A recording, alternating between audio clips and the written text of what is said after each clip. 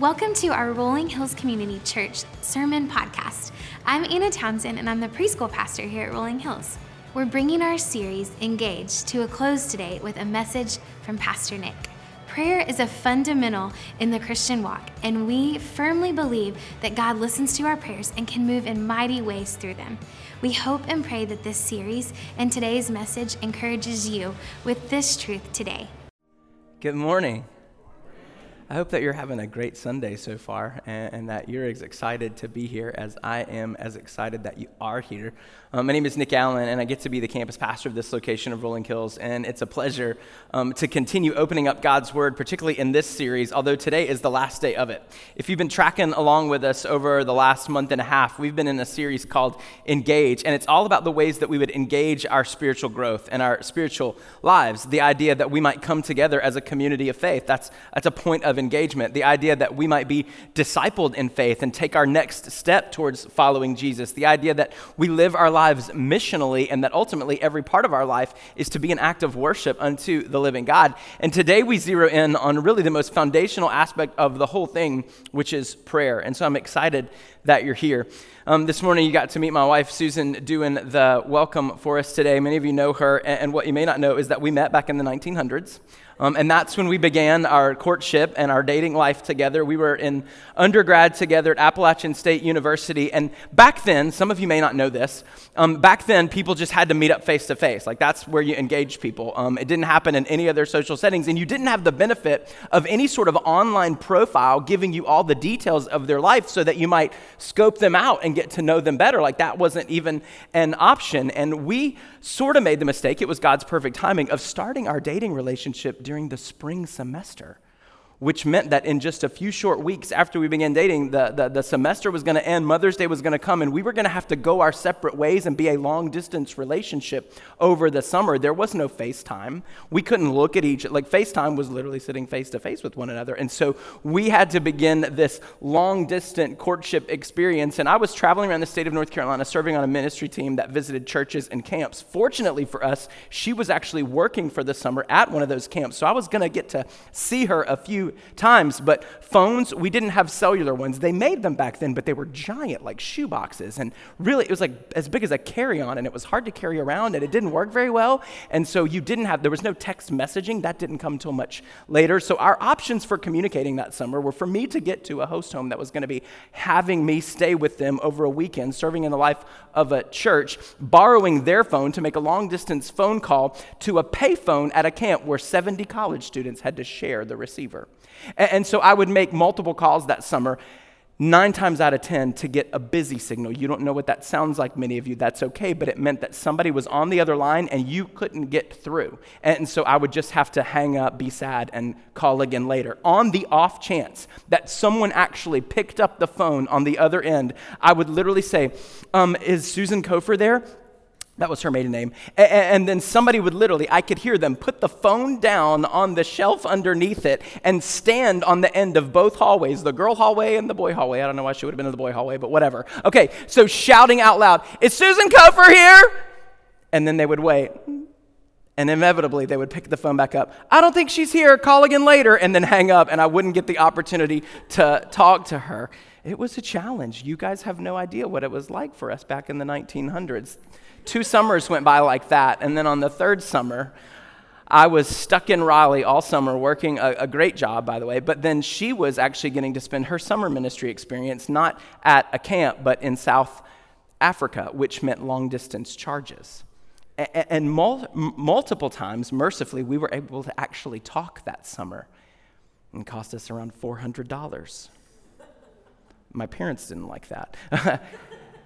Some of us, we approach prayer as if it's a long-distance relationship from the 1900s, as if somehow God is too busy to hear from us, or as if somehow we've got to go through some other mediator to hope that he'll hear us and to hope that we'll get a chance to talk to him, or ultimately that it's way too costly to spend time with him, when the truth of the matter is it's way too costly not to spend time communicating with God. Prayer literally undergirds everything that we do. It's the 8th core value in the long list of things that we have on our Rolling Hills website of things that matter to us. And it literally does undergird or support or provide foundation for everything else that we do. Communication is the foundation of any healthy relationship. And it's the same for a husband and wife, a business partnership, a friendship, a dating relationship, as it is with us and God. We've got to have clear, constant communication for the relationship to be successful. And the relationship that we have with God is funded even by the idea of prayer. And so we're going to dive into that this morning. If you have your Bibles with you, and I hope that you do, you'll turn, whether it's an analog or you're scrolling along to find whatever passage we're going to be in. We're going to look at James chapter 5, the latter part of that chapter and the latter part of that book this morning together. And then we'll bounce around to some other passages in Scripture that you can find in your notes on the app or in your own Bibles as you want to follow along. And I'll begin with verse 13 this morning. It says, "Is anyone among you in trouble? Let them pray." Somebody just said amen because you're like, I'm in trouble. And I have problems. I have needs. I have issues. And so, amen. I'm in trouble. Well, let them pray. Is anyone happy? I hope somebody said amen because you got something good going on in your life right now. Is anyone happy? Let them sing songs of praise. Is anyone among you sick? Let them call the elders of the church to pray over them and to anoint them with oil in the name of the Lord. And the prayer offered in faith will make the sick person well. The Lord will raise them up. If they have sinned, they will be forgiven. Therefore, confess your sins to each other and pray for each other so that you may be healed. The prayer of a righteous person is powerful and effective. We'll come back to that passage even later in the sermon when we dive a little deeper into verses 17 and 18. But right now, every single time that the word prayer is mentioned in that passage, it's literally the Greek word that means to offer prayers, the verb to offer a prayer. And it's the combination of two words. First, the word euchomai, which means to pray. But then also the prefix pros, which means toward, like we're praying toward God, but it also means to the advantage of. It is to our advantage to make our prayers to God. And you have in your notes this morning several blanks that come from that passage of Scripture, opportunities just to kind of take some ideas from those words. And the first is this: prayer should be our first instinct, not our last resort. Prayer should always be our first instinct, not our last resort. It says, is anybody in trouble? Let them go to the library and check out a book based on the topic. No. Is anyone in trouble? Let them gather one of their friends and ask for advice. No. Is anybody in trouble? Let them pray. So much so that in a Bible-believing church like this is, and in a Bible-believing friendship like we have, anytime that you come to me with one of the problems that you face in life, I ought to be able to look at you as a brother and sister in Christ and say, oh, thanks for sharing that with me. What did God say when you talked to him? I ought to not be the first person that you talk to when you have an issue, and neither should one another. It ought to be him. There ought to be an understanding that in any moment when we have any sort of calamity, any sort of challenge, any sort of question, any sort of doubt, any sort of misunderstanding going on in our life, that before we've talked about it with anybody else, before we've posted about it online, by the way, too, or before we've approached any other source of wisdom or interest, that we've consulted with the great God of this universe, he ought to be our first instinct, not our last resort, not after you've exhausted all other possible means, not after you've asked 12 other people, not after you've looked through the Rolodex of your opportunities in life to figure out how you can solve it on your own. He ought to be the first place that we go. Next kind of point that you can gather from this passage of Scripture is that prayer is both individual and collective.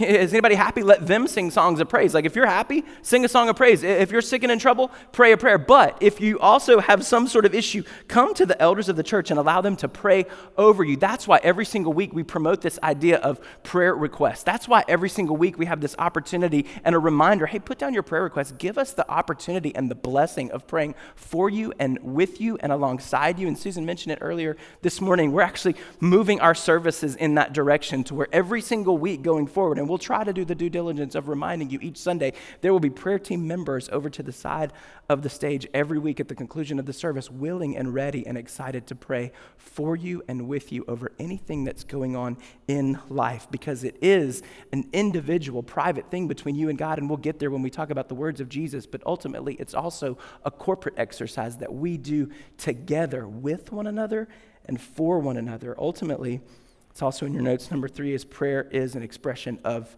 faith.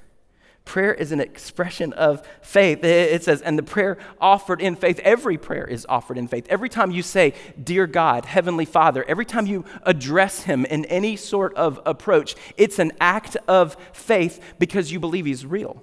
You're not saying, "Dear God," to the air. You're not saying, "Oh, Heavenly Father," to the sky. You're literally believing that someone is on the other end of that prayer hearing you. Every time we bow our knees or bow our heads or fold our hands in prayer, we're saying to the great God of this universe, "I believe in you and I trust you. And you're the only one who can really solve this problem of mine. You're the only one who can help this calamity of mine. You're the only one that I can truly depend on in life. So let me bring my requests, my petition, my thoughts, my fears, my anxieties, my hurts, my relationships, my celebrations to you and you alone." When we come to him, we're saying, "You're real and I trust you."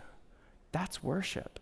And it's an expression of your faith in God. And finally, prayer is connected to our forgiveness and our future. It says, "Confess your sins to each other and pray for each other so that you may be healed." Sometimes I wonder if we're not missing an aspect of healing in our lives because we've neglected the requirement of confession to one another in our lives. You can write that down, it's in Scripture. Somehow, the healing that we desire may not be coming because the confession hasn't been there of just how weak we are and just how sinful we are and just how much we need God and we need one another. You look at the last part of the passage that we've read so far, and it says, "The prayer of a righteous person is powerful and effective." And you're already kind of noting, well, that's why my prayers aren't heard. That's why I don't feel like God is answering. That's why I don't go to him first, because I'm not a righteous person. You're not on your own account. You're not on your own effort. In fact, our best days are nothing but filthy rags before him. But righteousness, true righteousness, is something else. What constitutes that? It's life in Christ.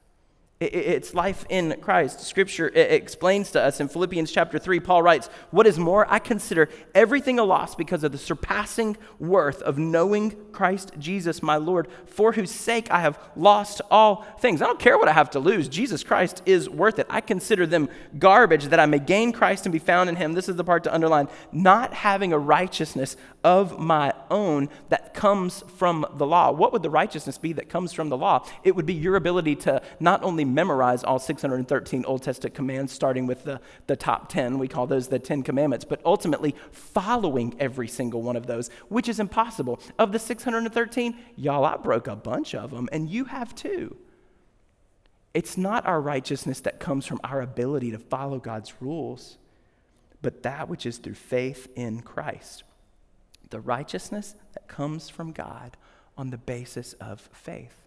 If you're a person who's expressed faith in Jesus Christ, if you've trusted in his death, his burial, and his resurrection for salvation, if you know that he is the only way to have a relationship with God and the only way to experience eternal life, if you have come to a point in your life where you repented of that life of sin and chosen to follow him with your life, become a Christian or a Christ follower and declared that he alone is Lord, then you are, by his account, righteousness. And your life in Christ affords that designation for you, so much so that in James chapter 5, verse 16, where it says the prayer of a righteous person is powerful and effective. If you are in Jesus Christ, what it means is the prayer of Susan Allen is righteous and effective. The prayer of Dwayne Lindsay is righteous and effective. The prayer of Kimberly Rowe is righteous and effective, not because of anything that they have done or will do, but because of who they are in Jesus. We're made righteous through faith, not by our works. It says our righteousness, we understand from Scripture, is afforded to us through Jesus and gives us access to God in prayer. Paul explains in Romans chapter 5, verse 19, just as disobedience of the one man, that's Adam way back at the beginning, Eve too, just as disobedience of the one man, the many, all of us and all perpetuity are sinners, so also through the obedience of the one man, that's Jesus, many will be made righteous. I love the book of Daniel in the Old Testament. It's probably one of my favorite Old Testament books, and I realize that as many times as I say that about other Old Testament books, it really diminishes the fact that one of them actually is my favorite. He's one of my favorite Old Testament characters, and I realize as much as I say that about other Old Testament characters, it really diminishes the value of what a favorite is in my life, but I like Daniel.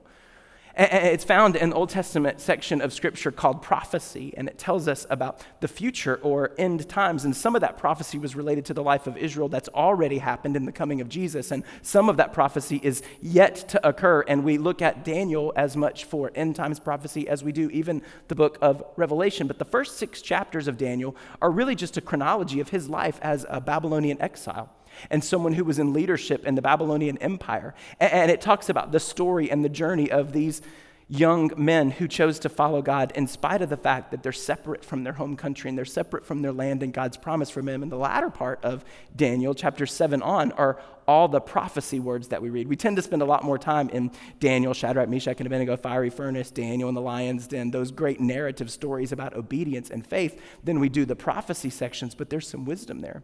In Daniel chapter 9, we learn some specific things that Daniel was experiencing in his life. It says in verse 1, in the first year of Darius, son of Xerxes, a Mede by descent, who was made ruler over the Babylonian kingdom, in the first year of his reign, I, Daniel, understood from the scriptures that he was reading, according to the word of the Lord given to Jeremiah, his predecessor, the prophet that told that Israel was going to be taken into exile, to Jeremiah the prophet, that the desolation of Jerusalem, this exile that they were experiencing, would last 70 years. Daniel was literally given a confirmation from God's word based on his understanding of the words of the prophet that this exile would last 70 years. And Daniel was able to do some math and subtract and say, well, this is when we went into exile, and this is when the temple was destroyed, and this is how many years it's been since then. So this must be how many years we have left before God allows us to return home. And so what was his response to that wisdom? It says in verse 3, so I turned to the Lord God and pleaded with him in prayer and petition, fasting and sackcloth and ashes. I prayed to the Lord my God and confessed, you're God, I'm not. You're strong, I'm weak. You're it. So I come to you. I confess. I tell you that I need you. What follows in the book of Daniel chapter 9 is literally word for word his prayer to God. And in verse 17, we get a nugget. It starts in 17 and goes through 19. It says, now our God, hear the prayers and petitions of your servant. For your sake, Lord, look with favor on your desolate sanctuary. Give ear, our God, and hear. Open up your eyes to see the desolation of the city that bears your name. Underline this part. We do not make requests of you because we are righteous, but because of your great mercy. We don't come to God, dear God, how are you today? Let me tell you what my prayer requests are. Because there's anything good or redeeming or right about us, we come to him because in his mercy, he gave us Jesus. And when that sacrifice is applied to our lives, we have access to the very throne room of God to tell him who we are, to tell him where we are, to explain to him what we need, and to offer him our requests.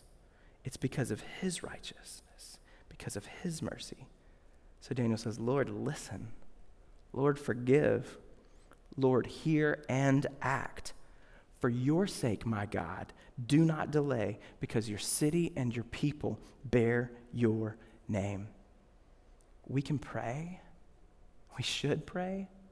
We can pray because of his righteousness applied to our lives. And that ought to be a sigh of relief. We had to breathe a deep breath and say, whoosh, good. It's not up to me. It's not up to my goodness. It's not up to my righteousness. It's not up to the laundry list of good things that I've done in life. The only way that God hears from me, the only ways that my prayers can be, James chapter 5, verse 16, powerful and effective, is for them to be made in righteousness. And the only way for me to stand righteous is in Jesus. That's why we're able to pray. So how do we do it? How do we pray? What are the mechanics of it? Sometimes I think in my mind that we just don't know how to do it. Jesus' own disciples came to him and they're written down for us in the book of Luke. Lord, teach us to pray. Like, tell us how we're supposed to do this. And we get what's called the Lord's Prayer. Many of you have memorized this prayer at some point in your life, the Lord's way to pray. And he talks about it, and it's written down for us in Matthew chapter 6, which is part of Jesus' long discourse called the Sermon on the Mount. And in verse 5, he says this, when you pray, not if you pray, But when you pray, do not be like the hypocrites, for they love to pray, standing in the synagogues and on the street corners to be seen by others. Truly, I tell you, they have received their reward in full.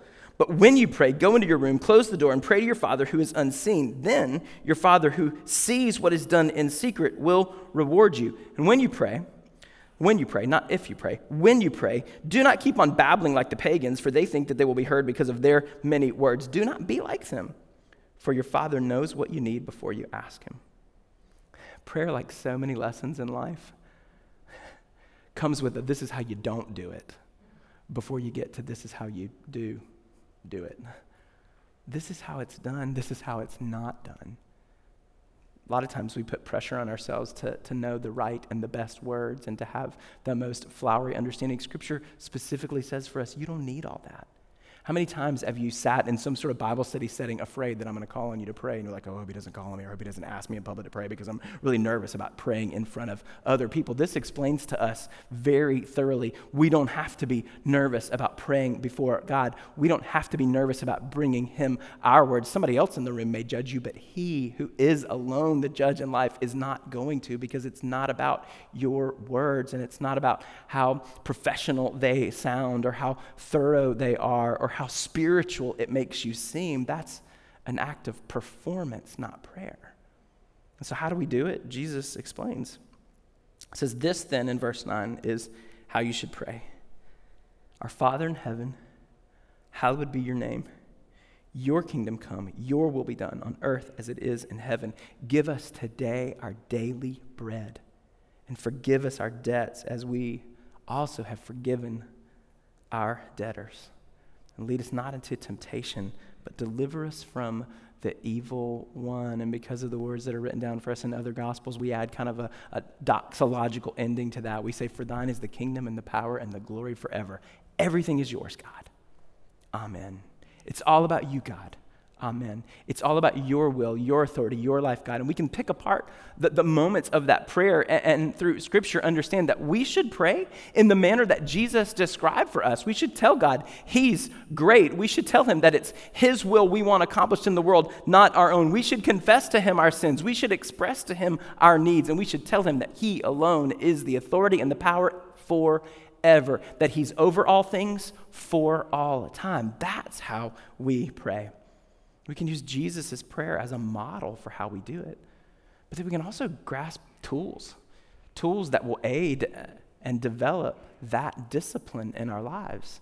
It says in Acts chapter 2, verses 42, that they devoted themselves to the apostles' teaching and to fellowship and to breaking bread and to prayer. To be committed to it, you develop the tools that will support it. I learned acronyms growing up of like the way that you were supposed to organize and express your prayers to God. Some of these will be really familiar to you. Maybe you learned how to pray because of Acts 2:42, ACTS when you pray. There's a big blank in your sermon notes today for you to jot down a couple of these tools, maybe the ones that you haven't heard before, maybe the ones that you want to be reminded of. But the A in Acts stands for adoration. And that's just starting out your prayer, telling God how awesome he is, giving him praise, telling him that he's good, telling him that he's holy, telling him that he's right, telling him that he's pure, telling him that he's sovereign, telling him that he's healer, like telling God, this is how good you are, adoration. And the next part, the C, is our confession. Jesus said that, Lord, forgive us of our debts. Daniel prayed that way. He began with confession, saying, this is how rotten we are. This is you trusting that healing comes when we confess our sins to God and then one to another to say, this is how wrong I am. And this is how, in light of that, good you are, because in your mercy, you chose to forgive me instead of holding me accountable for the wretched sinner that I am. We make a prayer of confession to God. The T stands for thanksgiving. It's just telling God that we're grateful. I look at this as the list of saying, I'm so thankful for this, I'm so thankful for this, I'm so thankful for this, I'm so thankful for this. And we got to trust that in those moments, we're even thankful for the difficulties that we face in life, because Scripture says, in all things give thanks, because we're somehow able to worship and trust that God is able to work all things together for the good of those who love him and are called according to his purpose. So we'll even tell him thank you for the bad days, because we know that somehow he can work it all out. And the S is supplication. This is the moment. We don't start out with our requests. We start out telling God he's good, asking for forgiveness, offering him thanks, and then finally making our laundry list of requests to God saying, hey, this is what we need. This is where we need wisdom. This is where we need healing. This is where we need increased trust. This is where we need to have confidence, God. This is where I need you to mend my broken relationships and to give us hope in life. It's a supplication. J.D. Greear is a popular pastor, has written a bunch of books and talks, and we listen to his sermons online. He's got a lot of good things to say. He takes this and he makes a whole other acronym that we might understand a little bit better because those words are kind of big, but the W just stands for wow. I'm in awe of you, God. I can't even tell you how good you are. Scripture says it. My life backs up that. The experience of who you are is so good. I'm sorry. I'm sorry, God, for the ways that I failed you. I'm sorry, God, for the ways that I continue to hurt others. I'm sorry, God, for the ways that I continue to live against your will in my life. I'm sorry, the T. Thank you. Thanks, God. This is a great thing that we could take home to our kids and say, hey, guys, this is how you pray. Wow, God, you're awesome. I'm sorry for my sin. Thank you for your blessings, and then help. Sometimes the most spiritual words that you can say have nothing to do with the passages of Scripture that you've memorized, but only your ability to look up to God in heaven and say, please help me. That's it. Just help. I need you. And you express that need to him. Maybe you already knew this one. How about another one? I like the one that spells the word pray. The idea, of course, that we begin with praise, that we just tell God that he's incredible. And then we go into repentance. That's the confession part, to say that I'm a sinner and I need to turn away from that life of sin. And then the supplication is the asking. Hey, God, this is what I'm asking for in life, and this is what I need in life, and this is what people around me need in life, and this is what this world needs right now, which is more of you. This is us making our prayer for his name and for the name of his people. And then the why, this is why I love it, it's yield. It's literally concluding your prayer by saying, hey, this is what I want, God. Yet just like Jesus in a garden praying that the cup would be passed from him and he didn't have to experience that cruel death, he said, yet not my will, but yours be done. This is what I want, God. This is what I think we need, God, but yet I just want to submit to your authority in life and your way of figuring out, because your plans are better than my plans. So in all things, I will yield to them. I learned as a kid also a way that you could look at your hand and pray, like just the 5 fingers of your hands.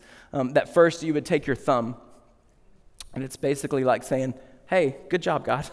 You're awesome, right? Thumbs up. You're amazing, right? And the index. This is the things that you point at. I'm thankful for this. I'm thankful for this. I'm thankful for this. It's the laundry list of things that we're so grateful for. And then your middle finger is confession. And I don't know if there's an association there that you want to make. That's on you. But we are certainly wrong in life.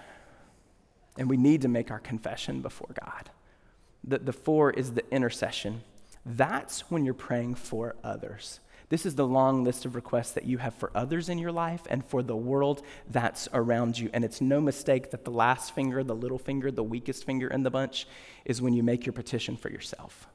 Hey, this is me listing all the things that I'm praying for others and the world around me, which somehow also shifts the way that you prospectively pray for yourself. And then this is my needs, God.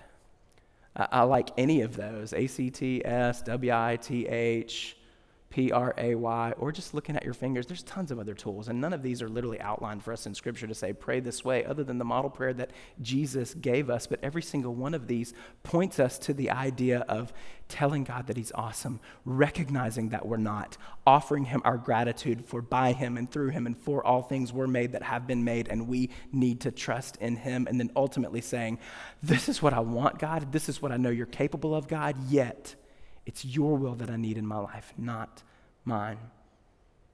Those are the words that James spoke and wrote to an early church so that they would know how to pray. Pray without ceasing. Pray at all times. Pray because you know that you need God and you recognize who he is. And then he goes on to give them an example. He gives them an example. And out of that, we have to keep in mind that regardless of the tools that we use, regardless of the ways that we somehow organize our prayer lives, keep in mind it's the audience of our prayers. It's the audience of our prayers that makes them effective. It's the audience of our prayers that matters most. And God is the audience. He gives an example. He says in verse 17, Elijah was a human being, even as we are. Elijah, that Old Testament hero, he was just a dude. You can literally take the pressure off. Just a man, just like you guys. And he prayed earnestly that it would not rain, and it did not rain on the land for 3.5 years. Again he prayed, and the heavens gave rain, and the earth produced its crops. James making mention of that was a reminder of what happened way back in 1 Kings chapter 18. And you can go read the entire story, and it's a fantastic one of what God did in the life of Israel through that prophet in that season. But in verse 36 of 1 Kings 18, it says, at the time of the sacrifice, the prophet Elijah stepped forward and prayed. So these are the words that James was reminding people about. Lord, the God of Abraham, Isaac, and Israel, he's the audience of our prayers. Let it be known today that you are God in Israel and that I am your servant and I've done all these things at your command. He literally set up an offering and made it nearly impossible for that offering to be burnt up, and yet he was trusting that God in his power could do it. And he said, answer me, Lord, so that these people will know that you, Lord, are God and that you are turning their hearts back again. It's the audience of our prayers that makes them powerful. It's the audience of our prayers that makes them effective. We named our third kid, our only little boy, Simon. And he loves the fact that his name is Simon and that his name is in the Bible. We've been watching this, mini-series. I think you have to get it through an app or you can stream it on your TV. It's called Chosen, and it's literally the story of Jesus calling his disciples. And the cool thing about this, as opposed to, lots of the other pictures of Bible that have been brought to life through film through the years, is that it's just super good. Like, the special effects are remarkable. And it's like literally 2021 technology applied to New Testament stories, and you see it like when the possessed woman is freed. It's like, whoa, that's some good special effects. When the fish come in the boat, you're like, whoa, how'd they make that happen? It's just really incredible. And every time, because Simon is a key feature of the story from start to finish, you can see Simon get excited when we're watching it because there's his name. Well, the word Simon literally means he who hears. And we named him Simon, knowing that we want him to hear God. James is his middle name, and James 1:22 says, be ye not hearers of the word and deceive yourselves, do what it says. We want Simon to hear the word of God, but then we also want him to do the word of God in life. Simon means he who hears, and we certainly want to hear from God when we pray. Like, I want to be a person who hears from God. Lord, speak to me. There's another Old Testament Hebrew word that goes along with Simon. They're literally brother names because Simon means he who hears. Samuel, they come from the same root, means God has heard. I want to know that I can hear from God, but I also want to know and trust that God hears from me. Elijah was just a man. So are you. We're just weak vessels. And yet the great God of this universe speaks to us. And the great God of this universe invites us to speak to him so that he can hear from us. Prayer, as much as anything else, indicates an incredible connection. It's the foundation of the relationship that you and I have with God. And in our prayers, we tell him that he's great. We tell him that we need him to forgive us and to use us. We tell him about all the things that are going on in the world that we need the touch that only he can provide, because we know it's the audience of our prayer that matters the most. And then we yield to his authority in life to say, yet not our will, God, you've got this. We want your will to be done and your kingdom to come. It's all about you, and we surrender to who you are. This morning, it's no accident that we have communion elements set up. And so I just want to invite you into a time of worship where we'll experience these elements together. And maybe you didn't grab a set when you came in or one wasn't offered to you. That's okay. I just want to invite you to this table right now. We've got plenty of elements here at the front table and plenty of elements on the table that's in the balcony in the back. So if you didn't grab one this morning, just come on up and take one today. I grew up in a tradition. Yeah, come on, guys. I grew up in a tradition where we often called this the Last Supper or the Lord's Supper.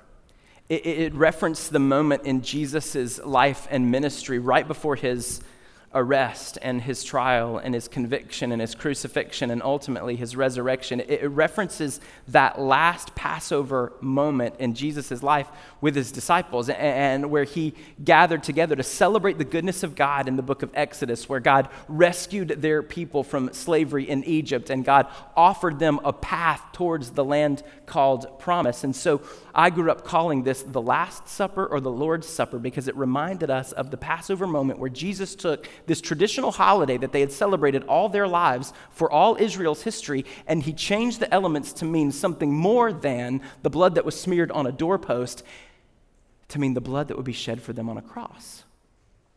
The way that they would be spared of their sin was now symbolic of the way that they were freed from slavery in Egypt. So I grew up calling it the Last Supper or the Lord's Supper. Some of us grew up calling it communion. Oh, well, this is a great word for this exercise because it's an opportunity for us to literally connect with God, and it's only by the broken body and the shed blood of Jesus that we're able to come before God, that we're able to connect with God, that we're able to experience salvation. And every time we do this to remind ourselves of the sacrifice that Jesus made. So this act of communion is literally a fellowship with one another, but it's also a fellowship with the divine. And some of you grew up in a tradition that called this a fancy word called Eucharist. Or many people are still in a tradition today that uses that word interchangeably with communion or Last Supper or Lord's Supper, and it's an appropriate one. Here's why. It's because the word Eucharist in Scripture literally means to give thanks. And it was the very first words that were ever written down about communion. How do we know that they're the first words? Because they are found in the book of 1 Corinthians chapter 11. And we know that 1 Corinthians was written down even before the gospel writers recorded their stories of Jesus, even before the gospel writers wrote down the passion of the Christ and his approach to the cross. Paul was writing a letter to a church in Corinth about the way that they were supposed to worship and trust God. And he says in 1 Corinthians 11:24, talking about this moment in the life of Jesus, and giving thanks, he broke the bread. And Eucharist, he broke the bread. The Apostle Paul attached the idea of thanksgiving to the celebration of Holy Communion. And then quoted Jesus' words, hey, as often as you do this in remembrance of me. So when we think about Jesus, we ought to be thankful for Jesus. The second reason why Eucharist is a really good word, because Eucharist means giving thanks in Greek. Well, the Old Testament Hebrew word for giving thanks was todah.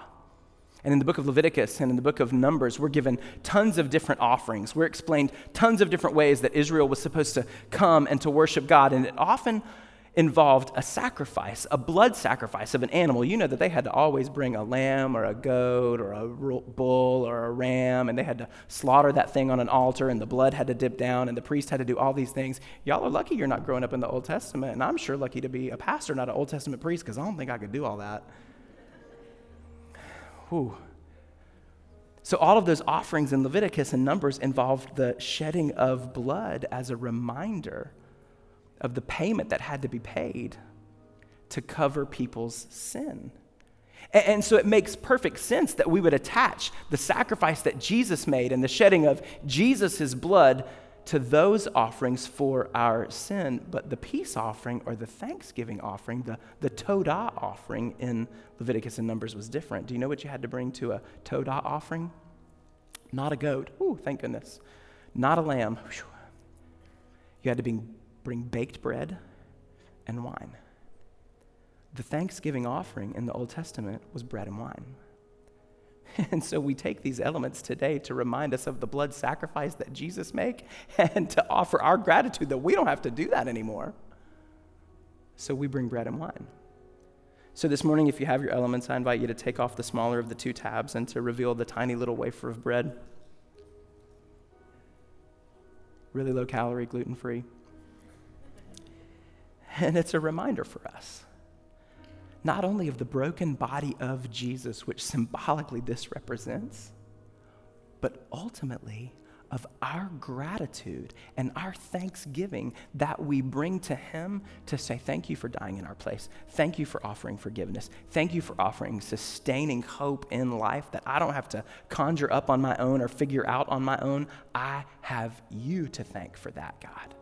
And so as often as we do this to remind ourselves of the sacrifice that Jesus made, and also as an offering of thanksgiving that we get to bring. Take and eat all of it.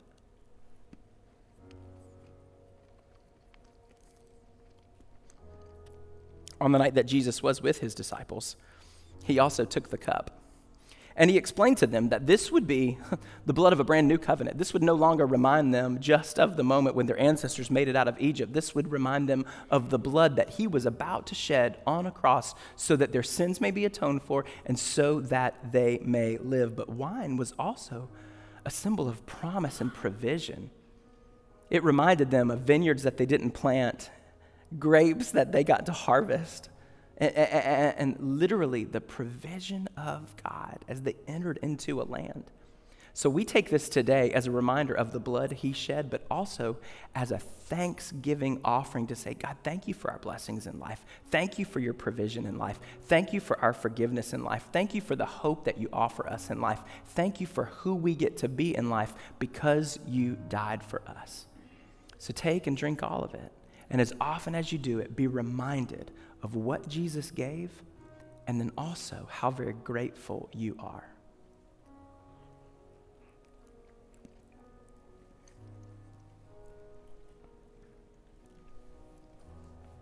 Would you pray with me? Father, we are grateful today. Grateful for the wisdom that we find in your word. Grateful for the opportunity that we have to come to you in prayer. Grateful that we get to live our lives as free people, knowing that you love us, knowing that you hear us, knowing that you speak to us, knowing that you have a plan for us, knowing that it's only because you died for us that we get to live. And so, God, today we tell you thank you. And we understand that these elements are symbolic of the sacrifice that you made, but they are also symbolic of the thanksgiving that we bring. And we tell you today, God, thank you for your son. Thank you for his life. And thank you for the gain that we have in ours because he died in our place so that we might know you. And we come to you today, God, with a laundry list of ways that we need to encounter you, God, to tell you these are our problems, God. These are our infirmities, God. These are our challenges, God. These are our broken pieces, God. And we confess the fact that we've made most of those beds ourselves. And all we need is your love, your hope, your forgiveness, the peace that can only come from you, the healing that can only come from you. And so we make our prayer boldly, God, to tell you that we need you and to tell you that we want nothing more in this life than your will to be done.